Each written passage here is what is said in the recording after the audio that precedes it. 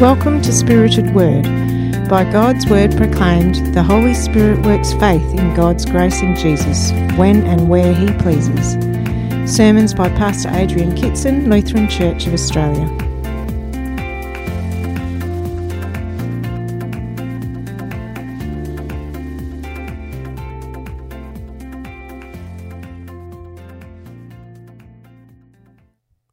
God's Word today is written in the 19th chapter of the Gospel according to St. Luke, beginning at verse 28. After Jesus had said this, he went on ahead, going up to Jerusalem. As he approached Bethphage and Bethany, at the hill called the Mount of Olives, he sent two of his disciples, saying to them, "Go to the village ahead of you, and as you enter it, you will find a colt tied there, which no one has ever ridden. Untie it and bring it here.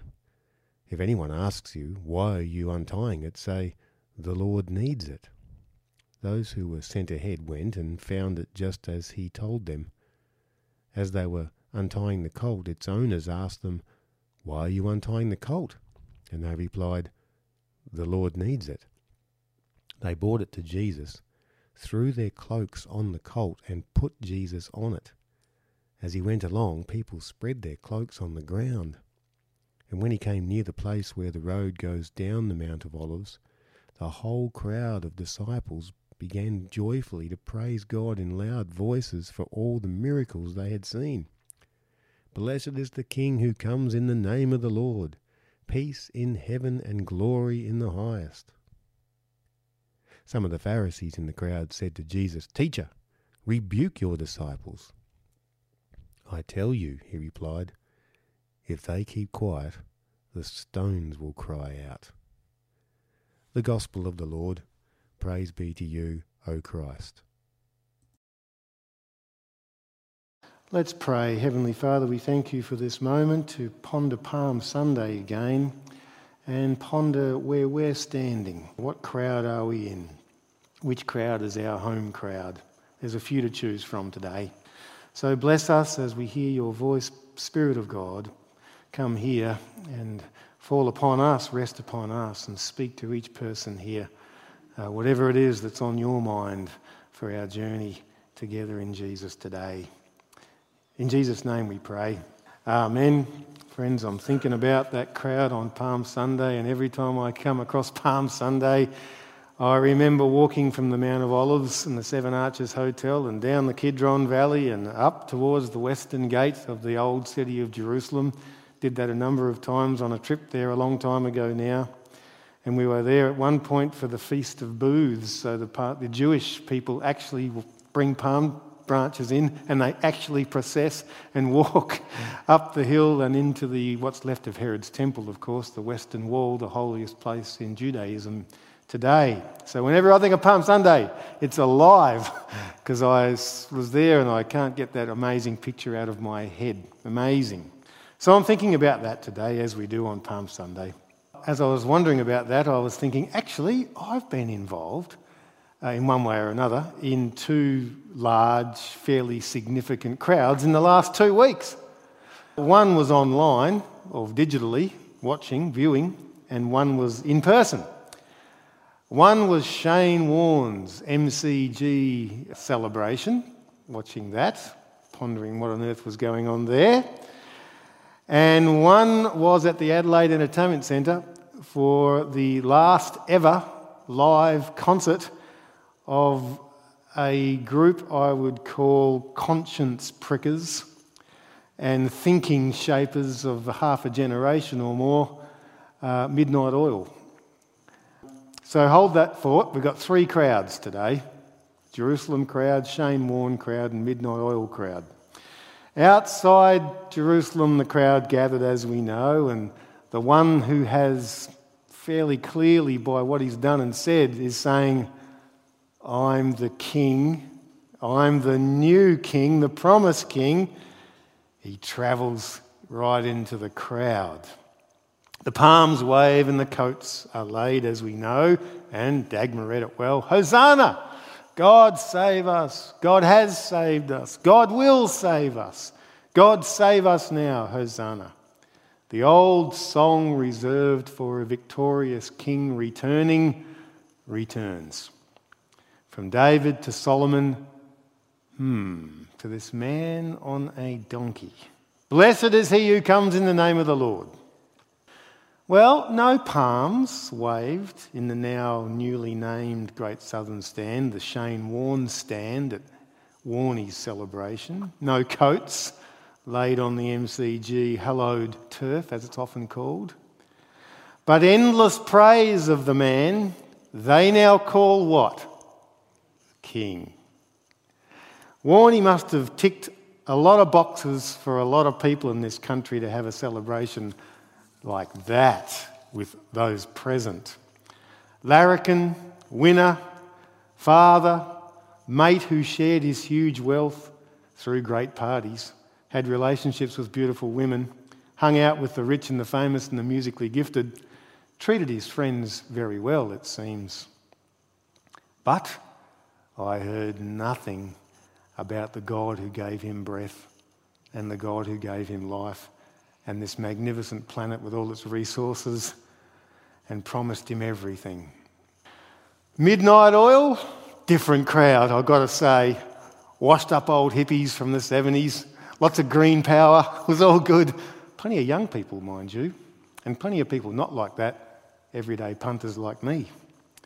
Protest injustice, save everything and do it now.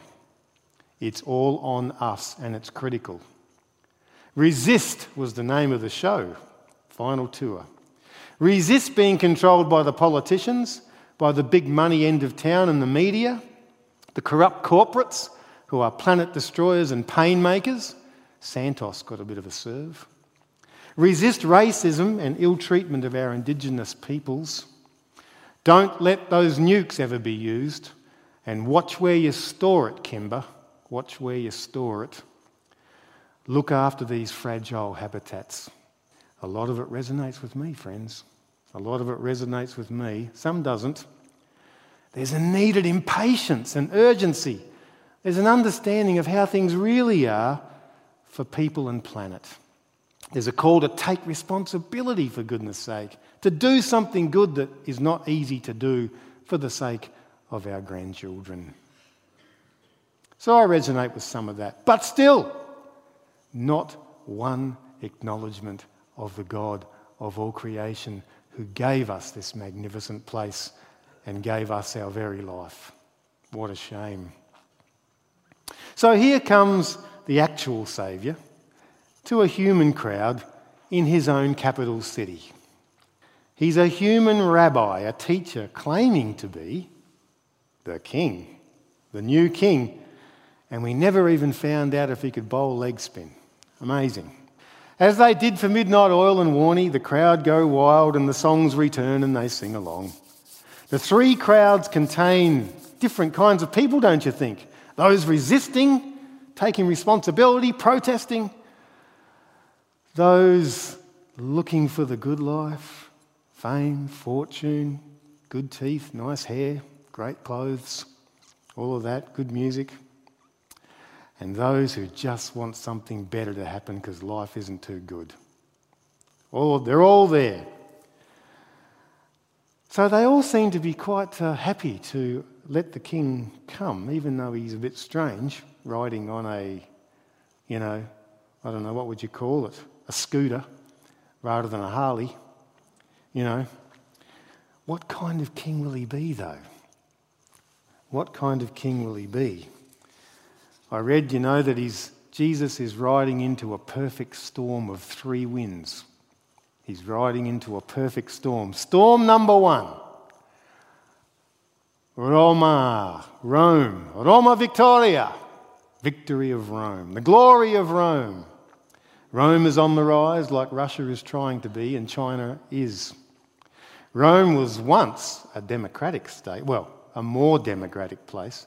30 years before this day Jesus rides into the city of Jerusalem, the Roman Empire wasn't an empire, it was a republic ruled by a senate for the people. But on this crowded day, 30 years later, Rome is now just like China and North Korea and Russia. It's an authoritarian state with an emperor. And Julius Caesar, he made something happen, even though he himself didn't last long because he was assassinated. And that plunged the whole community into civil war for a while. Julius Caesar's adopted son, Octavian, he emerged the winner of this civil war, and he took the name Augustus, which means majestic, worthy of honour. Not a bad name. Octavian made the story stick that his father Julius was actually a god. He was divine. In fact, all Caesars are now divine. A bit like Warney seems to be. So Rome now has an emperor, not a senate. Augustus took the same title as did his successor, Tiberius. No senate for the people now, but a Caesar to control the people. And the title of great leader, which we sometimes hear said of another leader in the world, was in your face, literally every day present. Why? Because his image is on the coins with which you go to the shop and buy your bread from Linky's Bakery. It's his face on the coins. He's looking at you. Images just aren't art. Images are windows of the gods. Boy, there's going to be a storm. Jesus says, I'm the new king, the eternal, everlasting creator God king. But the city's already got a present divine king. It's going to hurt. Storm number 2, Israel. Wow. The nation under foreign military rule like Ukraine. Well, almost, sort of, except they're fighting back. It's a high-pressure, overheated cyclone. That's what it's more like. The people know that they are the chosen ones and that they are heading somewhere. And despite many setbacks over many centuries, including the current one with brutal Romans ruling the place, they will ultimately get to the promised land and the better place. Why do they know that? Because Yahweh, the Lord, did it once. Now I'm thinking Exodus and Moses and Pharaoh and the gods and the plagues and the Red Sea. The struggle is on. Just like the Israelite slaves resisting Pharaoh and the gods of Egypt, we are resisting, we are searching, we are grabbing at anything we can. Sometimes we even take up arms, as in the Maccabees. There's going to be a clash of expectations. We want that kind of win, and you're riding a donkey. What's going on? And win number 3, maybe we should call it a tornado. Who is it? Yahweh, the Lord. He's in the crowd, on the donkey, entering the city in a world that he created, and he is unpredictable. They can't control him. He is free. He has given them some hints over the journey about how he is going to achieve a new way of being human and a new way for the world. Hear this. Rejoice greatly, daughter of Zion. Shout, daughter of Jerusalem. See, your king comes to you, righteous and victorious. Yes! Lowly and riding on a donkey, on the colt even. I will take away the chariots. I will take away the war horses, and I will break the battle bows. The Lord your God will save his people on that day. Like what? Like a North Korean despotic ruler, or a Chinese despotic ruler, or a Russian despotic ruler, or some power-hungry politician? As a shepherd saves his flock. That's the kind of king he is. So God is present and he's on the move among the people, among the crowd, but not as they want, probably, or they could even believe possible. He will transform his world without chariots, without war horses, and without weapons, military weapons. He will not be a Roman Caesar. He will not. And there's the clash. He will not operate like a dictator, but a shepherd tending his sheep. So this king comes on his terms to the crowd, to our crowds, to this crowd, and he enters his city in ordinariness and without a revolutionary cause or beautiful clothes or a light show and a band. The crowd that wants a hero-winning revolutionary king will be the city that is actually transformed by a king who is none of these. This crowd, Warnie's crowd, Midnight Oil's crowd, and this crowd, we are transformed by this suffering king who gives his all for pure love of his people and his planet. And in just over a month, 50 or so days after this day, in this very same city, a lot of the very same people will be overwhelmed by the coming of the risen Jesus and his Spirit that will begin the revolution of revolutions, Day of Pentecost. So I would prefer, I think, to be right here with you than at a Midnight Oil concert or at the MCG watching the footy or the Adelaide Oval or the Adelaide Entertainment Centre or anywhere else. Because this is the biggest, bestest, longest, deepest, widest, everlastingest crowd there ever can be. And there's millions of them around the world. It's called the One Holy Catholic Church, Christian Church. I mean, would Warnie and the Oils and anybody else, would they lay down their lives for people who disagreed with them? Would they lay down their lives for people who didn't go along with their protest and their fame and fortune? Would we? Would I? Would they and us trust in these strange weapons of this strange king as if they could possibly change the world more than nukes or whatever weapons that are being used in Ukraine at the moment? What are his weapons, by the way? Forgiveness. Wow. Healing. Promises. Presence. Holy meal with ordinary bread and wine. Resurrection from death by water and word. So ordinary. The love of a friend. The service of a church to a community. Imperfect though it be. The love of an enemy. Love in blue skies and grey. That's his weapons, he says, not chariots and horses and guns and politics and power. So the king keeps walking into the crowd and he keeps on heading into this perfect storm of Rome and Israel and an unpredictable free God who's on the move. And he doesn't do it with any political spin, which we're all going to get really sick of over the next few weeks, aren't we? The election's going to be called today, they reckon. No political spin, just the man of truth who is right there in front of you, speaking to you in love and truth. No need for spin. No egocentric power, none. Sheer self-giving, suffering love in the wood and the blood.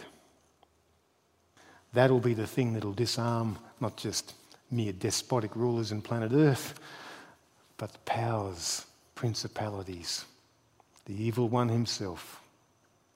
So the city that he weeps over is the city he now enters to transform it into a community of forgiveness and love. That's our king. The people who reject him are the people he sings with on this day, in order that they find deep acceptance in the love of God for them. That's our king.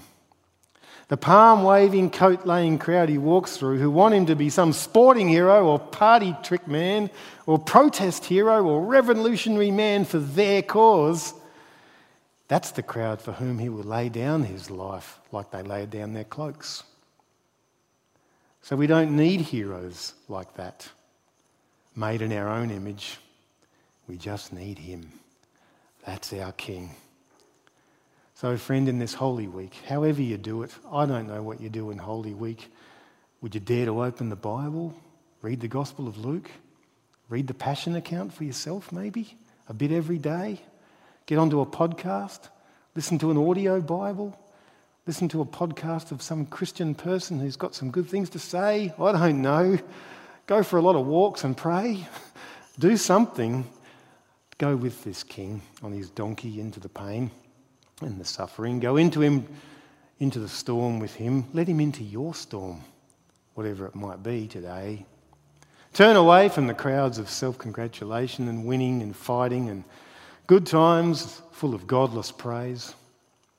Turn to face this God in this man in all of his suffering. It's hard to watch, I know, but this is how he wins the world. There's no other way. And this is how he wins you, to bring you back to the place in the greatest crowd the world doesn't want to hear about. The great crowd around the throne of the Lamb of God who has taken away the sin of the world. That's our crowd. In the name of Christ, amen. And the peace of God, our Heavenly Father, keep you walking with him into the storms and into the joys this Holy Week. Amen.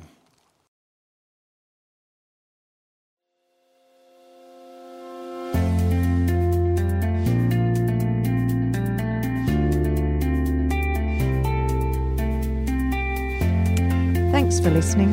Pastor Adrian serves at St Petri Lutheran Church, Nuriootpa, Barossa Valley, South Australia. stpetri.org.au